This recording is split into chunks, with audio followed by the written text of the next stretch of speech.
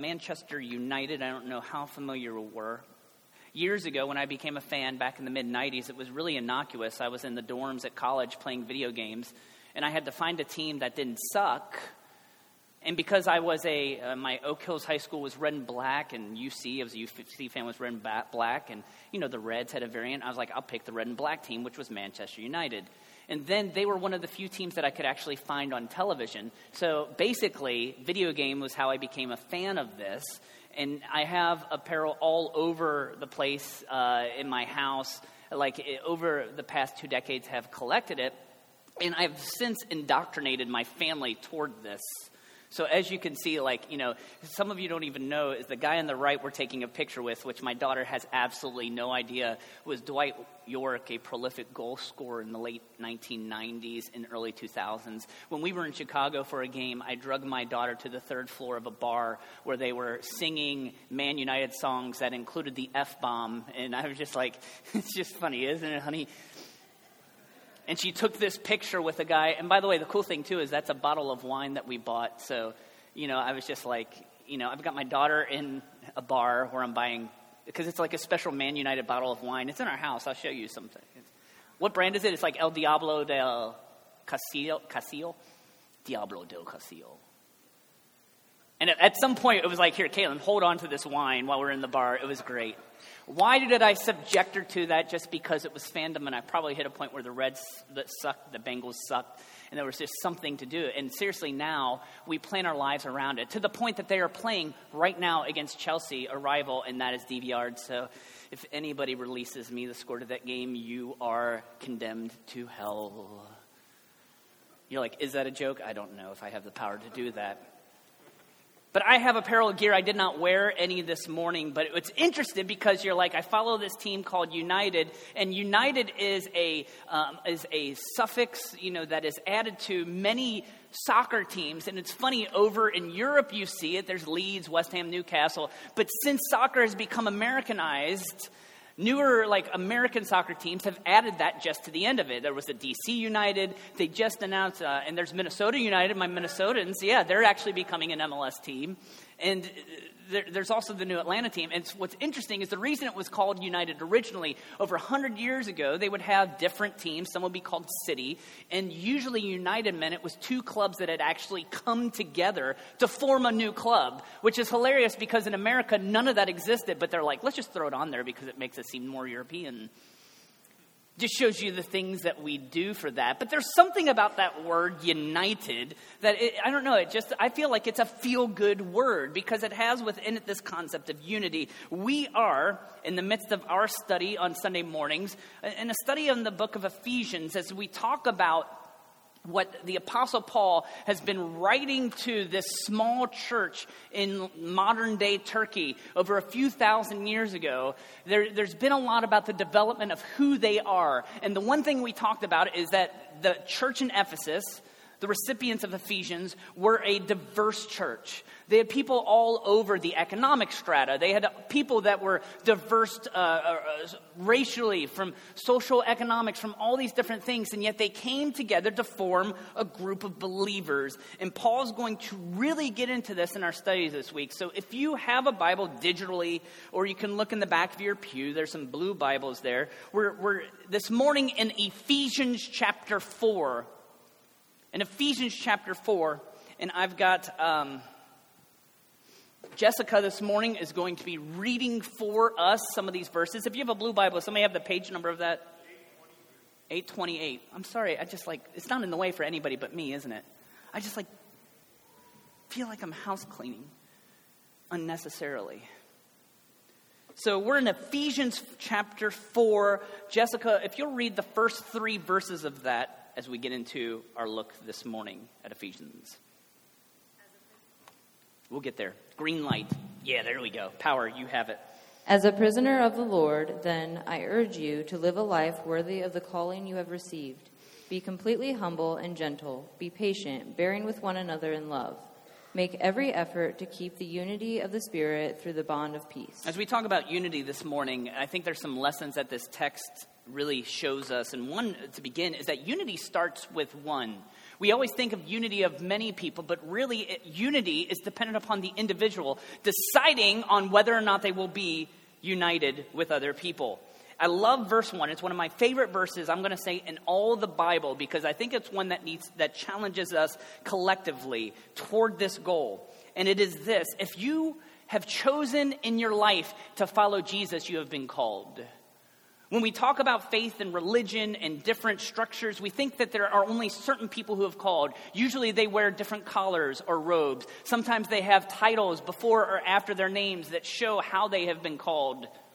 If you have a Catholic background, maybe you had that experience where there was the priest in the congregation. Your parents told them, the priest in the parish, you have to treat him different because that's Father Steve, and there's something special about it. The one thing that us Protestants know is that there's absolutely nothing special about the person standing in front.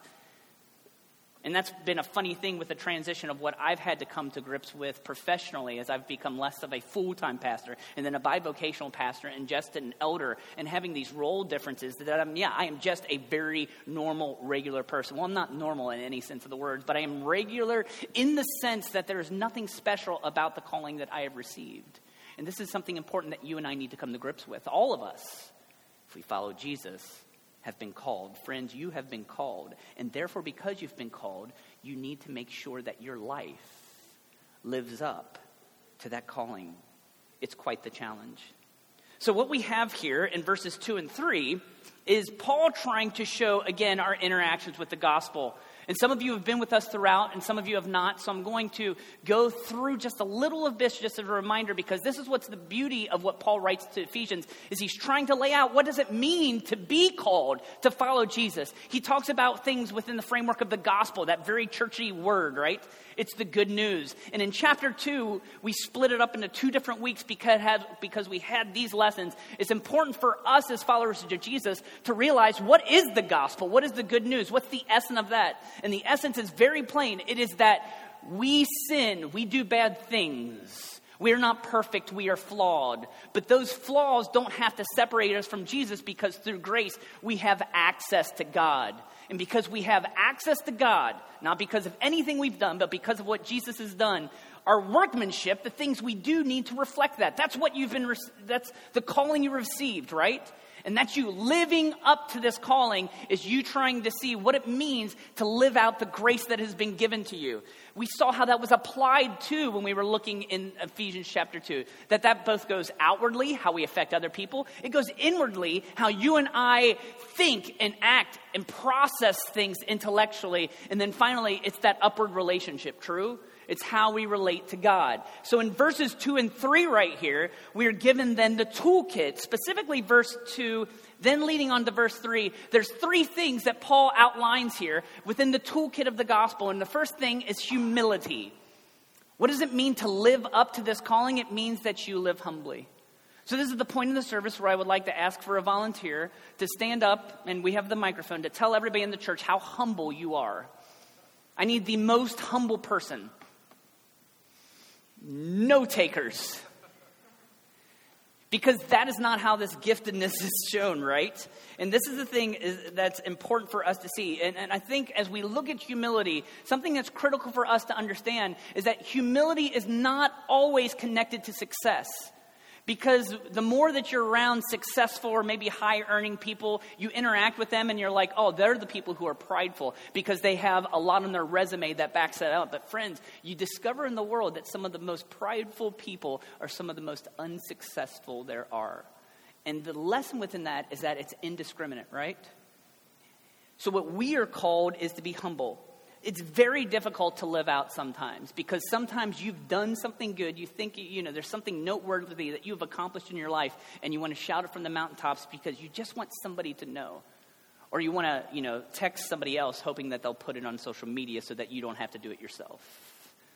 But here's the thing that happens for us, friends, is that the reason that we're called to live humbly is because there's nothing that we have done in the whole presence of what happens in the world that is really of any greater significance than what Jesus did. He was the model of humility. We follow that through. We see that we're supposed to be humble. We also see that we're supposed to be gentle.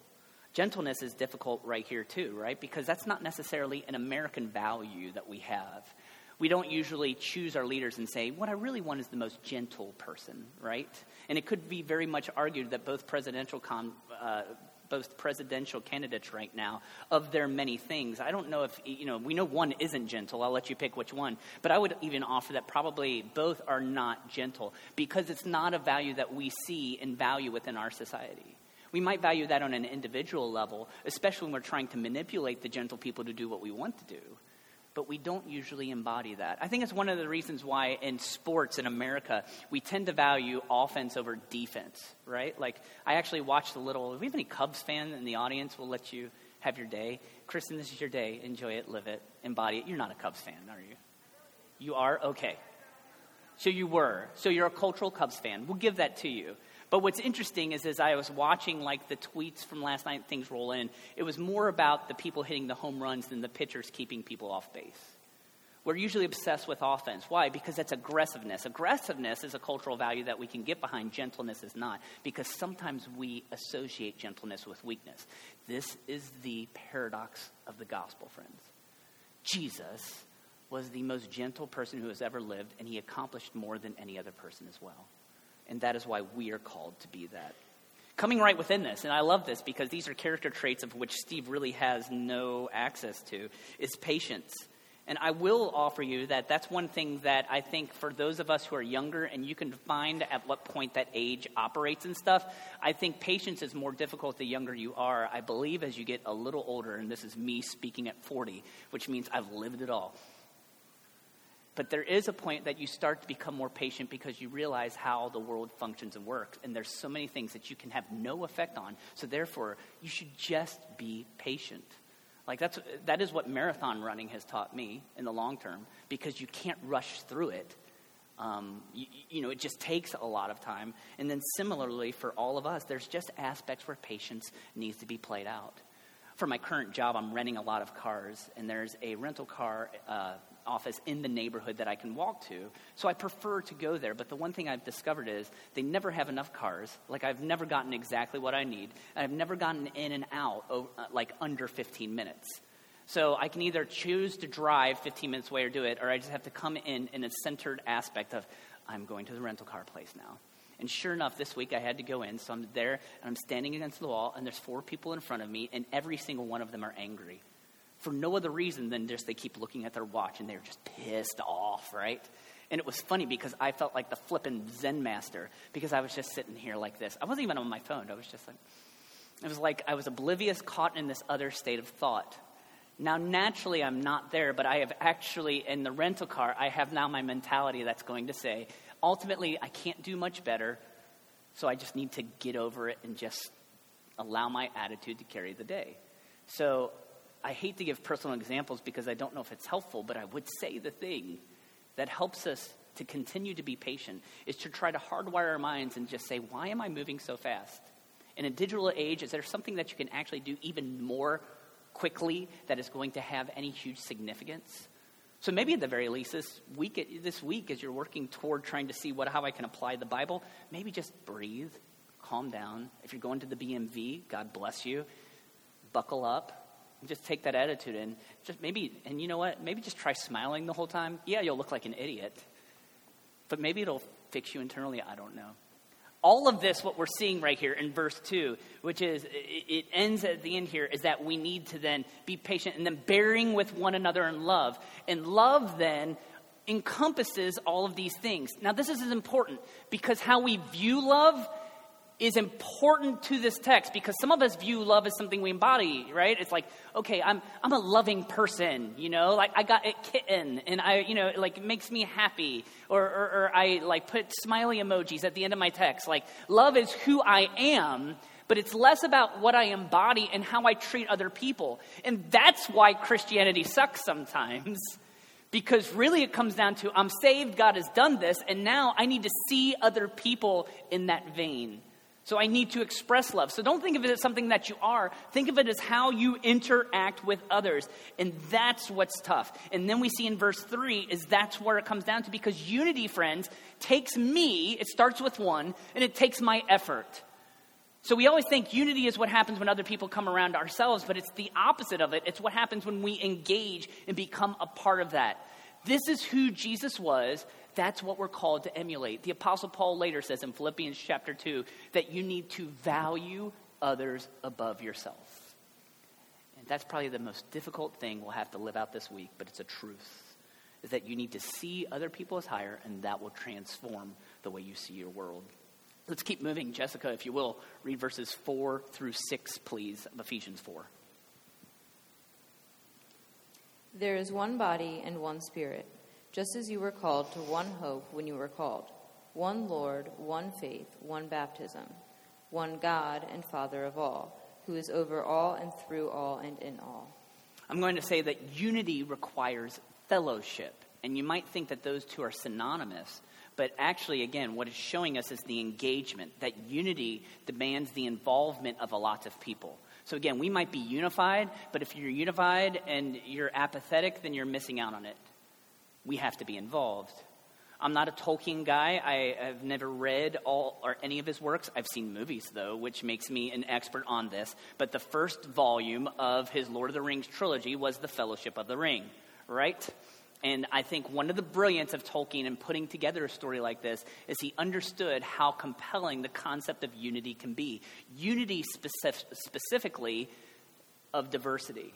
You know, and that's why I always like this little picture right here, because it's awkward, because you know that Peter Jackson put it in the movie just so he could have like this moment. It was almost like the senior class picture, you know, or something that was included in the movie, because I Googled this, you know, and got the image search, and it was just this image over and over again. But there's a visual of this, of even the heights of the hobbitses and all the other people here, that just shows it was like this diverse group coming through, and that's what made it a compelling story. Is that they were united, but they were not the same. They were not the same. And by the way, there was this thing, because reading these verses right here, all week I've been singing U2's song One, which if you've not heard, I was like, you know, they're one, but they're not the same. You know, I just keep singing that over and over. There's no way for me to fit it in, but you get that earwig for free this morning. Here is the deal, friends, is that we see Paul in the midst of talking of all this one and talking about bringing people together. He uses the metaphor of the body. And he's used this metaphor elsewhere. In 1 Corinthians chapter 12, verse 12, he says, just as a body, though it's one, has many parts, all of its parts come together to form one body. And that's what Jesus does for us. Jesus brings diverse thoughts and ideologies and backgrounds back together and weaves them into something that is different and one. And that's why Paul goes over and over again. You're like, did he just, accidentally continue to paste the word one over and over again? No, he's trying to make a point. Something that you and I miss, because this is a very Hebraic concept. The Hebraic word for one, and by the way, this is written in Greek, but Paul has a Jewish background. It just reeks of this, is the concept of echad from Deuteronomy chapter 6, verse 4. The most important verse for Jews today and thousands of years ago was this verse called the Shema, because the word for hear in Deuteronomy 6 is the Hebrew word Shema, but it's this declaration, Hear, O Israel, the Lord our God, the Lord is one. The word there is this word echad, which is a good guttural spitting sound for a Hebrew word. But the point behind echad is this idea that it comes together. Understand that one is not just a number here, but it's also a state of mind. It's a being, and this is why this is one of the most confusing verses for people ever written, because they're like, what does it mean that God is one? Is it just merely that we're not polytheistic, that we don't, worship Zeus and Hermes and all these different pantheon of gods? It goes deeper in that, because it's understanding God's connectedness with all of creation and with you and I too. God is creator of everything. There's a oneness to it. And that's why in mystical religions, where they try to deal with this, there's an understanding of a connectedness that they try to say, well, that's why you don't, harm animals or trees or anything, because we're at one with them. This week I'm driving down Madison Road, and this lady in front of me is just stopped in the middle of the road. And well enough, like something's happening. But I was getting close, so I switched lanes. But the guy, some guy cut me off when I switched lanes. It was crazy. I finally saw at the last minute what happened. There was a squirrel in the middle of the road, and the squirrel was dumb and was hanging out there, which is not a good place for a squirrel. And the guy who whipped past me just totally ran over the squirrel. Okay? So I'm just like, So I'm pulling up because I was like, and so the squirrel's like coming off the road. So I missed it after it was there. But I just look over at the lady, and she's just like this. Like she's just standing here in horror in the middle of the world, in the middle of the road. And I'm like, that's not the best pastoral moment where I like hit the brakes, get on and hug her. This lady, I'm going to assume, had never met that squirrel in her life. I'm just going to assume that, right? But at some point, she was horrified. Why was she horrified? And I'm sorry if you guys are like, what an ass. He's making fun of a dead squirrel. But this is, and I have a whole squirrel history, so trust me. And I saved that squirrel. I'm glad the volume, I emphasize that. I saved that squirrel too. So I'm not evil. But why did you kind of recoil at the thought of a story I told about a squirrel that you never even met? And that if I had never told you that story, you never would have even understood the squirrel. The reason is you're like, that was a living thing and there's something there, right? Where you're just like, that's just not right. It's not something that should happen. Friends, that not rightness talks about the oneness of what God is that we, like squirrel, were created beings. Is that we were thoughtfully made. That we have an origin from somebody who, had thought about us before the creation of the world. And that is that echad, that's that oneness that God embodies. That's this yearning that you have in your heart. That's why you're here this morning, right? Why did you come on a beautiful fall morning into an old church building to hang out with some people? Because you have something in your heart where there's something here, there's something more in my life that I need and fulfillment. And that's the echad of God. That's the oneness. That is who he is. And that's why Paul's plea is for us to understand is that there's just one Lord, one faith, one baptism. As we get into this, the point is the same point that Jesus made right before he died. And I didn't put this verse in here apparently. But from John chapter 17, verse 11, the last prayer that we have on record of Jesus praying for all of us was this plea that he wanted us to be protected by the power of God's name so that my followers will be united just as God and I are one. What Jesus wants is us to be one. What keeps us from being one? What keeps us from full fellowship? I will tell you that sometimes what happens is that we focus more on our differences than what unites us.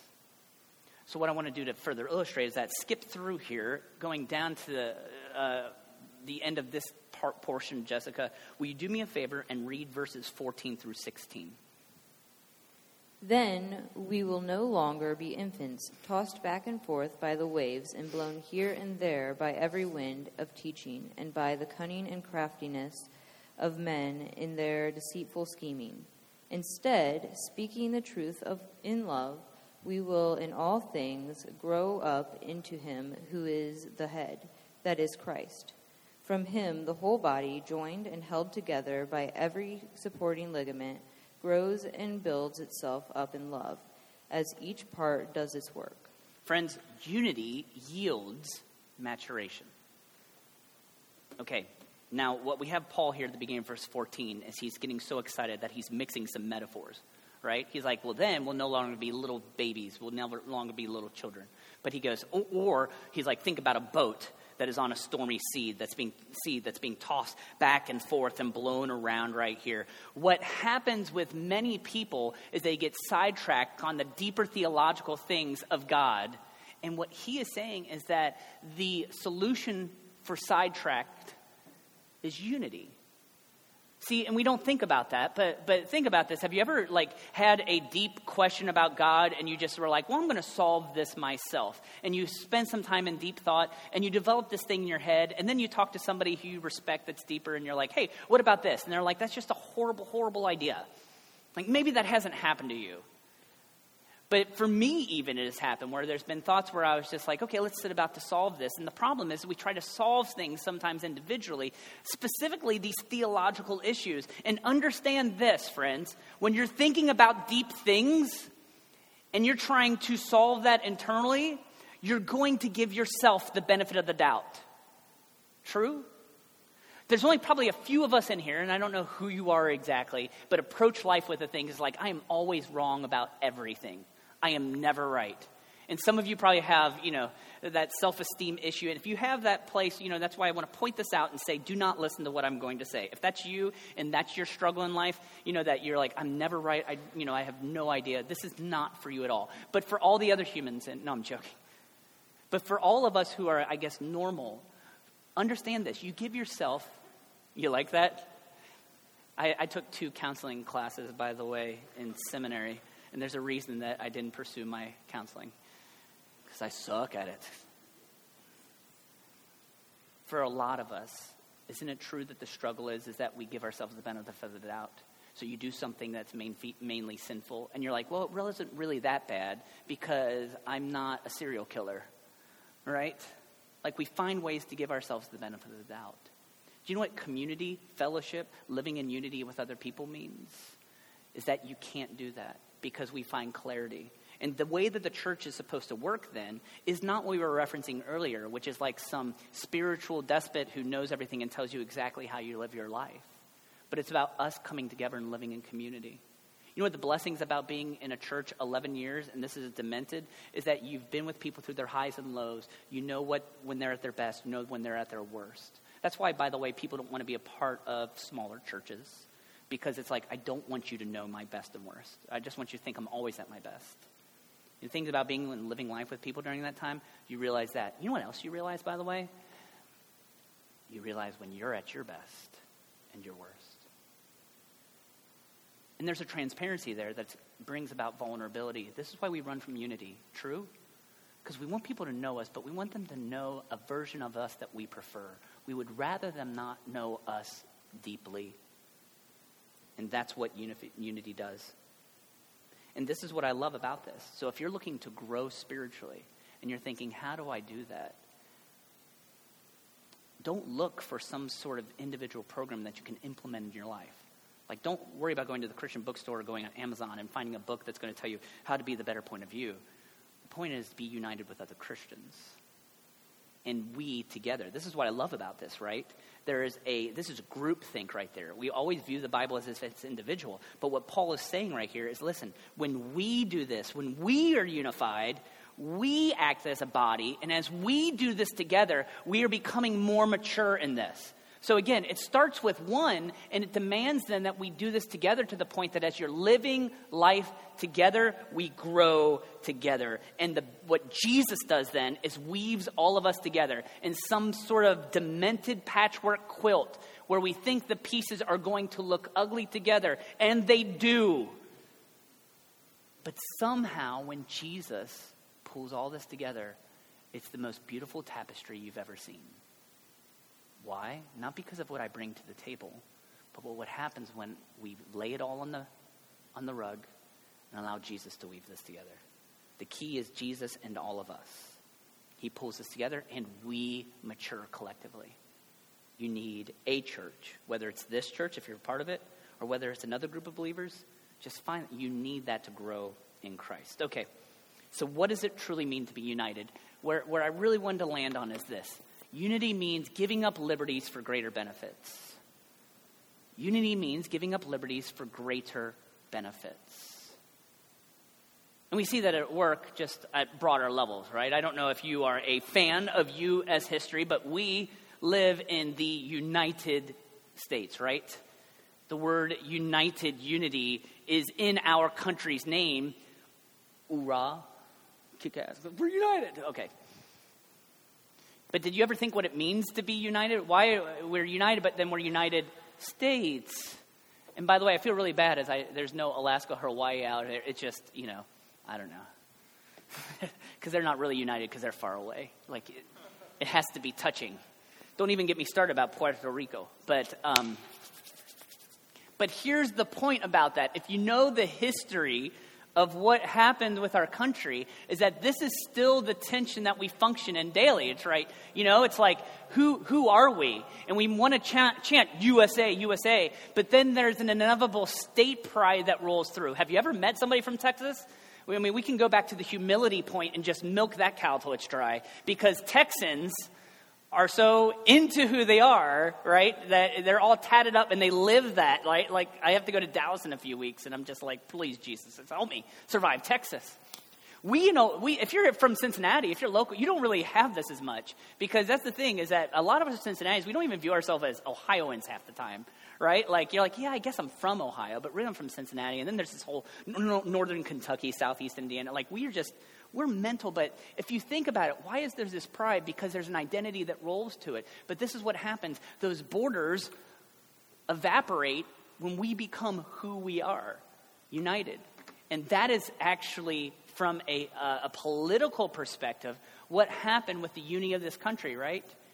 We became united, and in doing so, you sacrifice individual liberties for greater benefits. So we're looking at next year going to see our friends in Europe, and when we go, I'm going to be able to get a passport. I don't have to worry about that country, about me coming in, because they want to be like, wait, you're from Ohio? Oh, who are they? No, they're going to be like, that's a USA passport that's going to get you here. There are benefits that help me. And from a spiritual way, it's the unity of all these pieces coming together that helps us contemplate, or helps us understand that when we are joined, we can accomplish much. And that's a concept that we Americans are used to, but it's what we Christians need to. But the idea for us to contemplate individually as we come together is going to be this: how do you sacrifice self for the benefit of others? And let that linger, just so that we dwell on that just a little bit right now. And maybe this week. Personally, how do you sacrifice self for the benefit of others?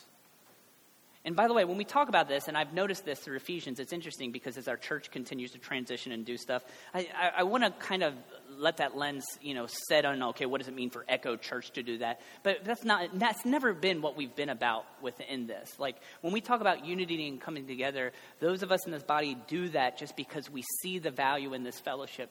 But even on a personal level, how are you sacrificing self for the benefit of others? Because if you're dismayed that you're not feeling unity, is that because you have a poor view of what it means to be united? Are you viewing that with what other people should bring together to the table, when the most important thing is, what do you bring to the table? Thank God, friends, that Jesus didn't view it that way. I'm so thankful that Jesus didn't come to this earth and just be like, okay, guys, this is what you have to do. You need to do it. That's not what Jesus did. Jesus came in, lived life perfectly, and said, hey, by the way, even though I've done this better than any of you, in humility, I'm going to give my life up for you. Because unity means sacrificing self for the benefit of others. How are you doing that? I love this psalm, chapter 133. There was a hokey song that was written when I was growing up. But how good and pleasant it is when we live together in unity. Doesn't mean we don't fight. Doesn't mean we are perfect. Oh, we are far from perfect. But the redemption of that is Jesus. And when we come together as a body of believers, the way that we see that culminate is within a time of communion. And many of us are familiar with communion. If you're a follower of Jesus, you've probably had it. If you're not outside, we're going to have this time. And what we followers of Jesus are going to do, we're going to take a time just to stop and contemplate this thought. Who was Jesus? What did he mean to my life? When I take communion, I'm remembering the worst part of his life, his death. How he was beaten and bruised. How he hung on a tree. How his blood flowed, all because of my sin. But the concept of communion, and if you know this from the etymology of the word, there's the word community that traces its root back to the same thing. Communion isn't about an individual. It's not like I have to take this to cleanse my inner self here. And actually, communion is about us. Because it's what we do to remember. Friends, we have collective memory that we weave together. It's how we view our lives through Christ. So we're going to have this time of communion. I'm going to pray. We're going to pass around the trays, the emblems. If you're a follower of Jesus, we invite you to grab a piece of bread, to grab a cup, hold on to it. And when you're ready, just to remember Jesus, his sacrifice, and how he weaves us together into a beautiful tapestry. I'm going to pray. And we'll commune. Heavenly Father, we thank you for this day. I thank you for this concept of unity, Father, which I think a lot of us see empowering, but man, some of us just do not feel anywhere united. Some of us feel like outcasts and outliers. We don't understand how anybody could see us for who we aren't. But we know, Father, that you saw us that way, and you sent Jesus to go out and pursue that lost sheep, to bring us back together. And I would ask a prayer for us, Father, just that as we collectively look at that we might be includers, because that's your mission here on earth, and that's what you did when you died on the cross. You stretched out your arms. You offered all for us so that you might later embrace us in eternity. And we give thanks for you today. We thank you for this bread, which reminds us of the body of Jesus that was beaten and bruised and abused and hung on a tree. We thank you for this cup that represents the blood that flowed. As we consume this, Father, help us to remember how you brought us back together. And for all this, we praise you, and as we remember in his name, amen.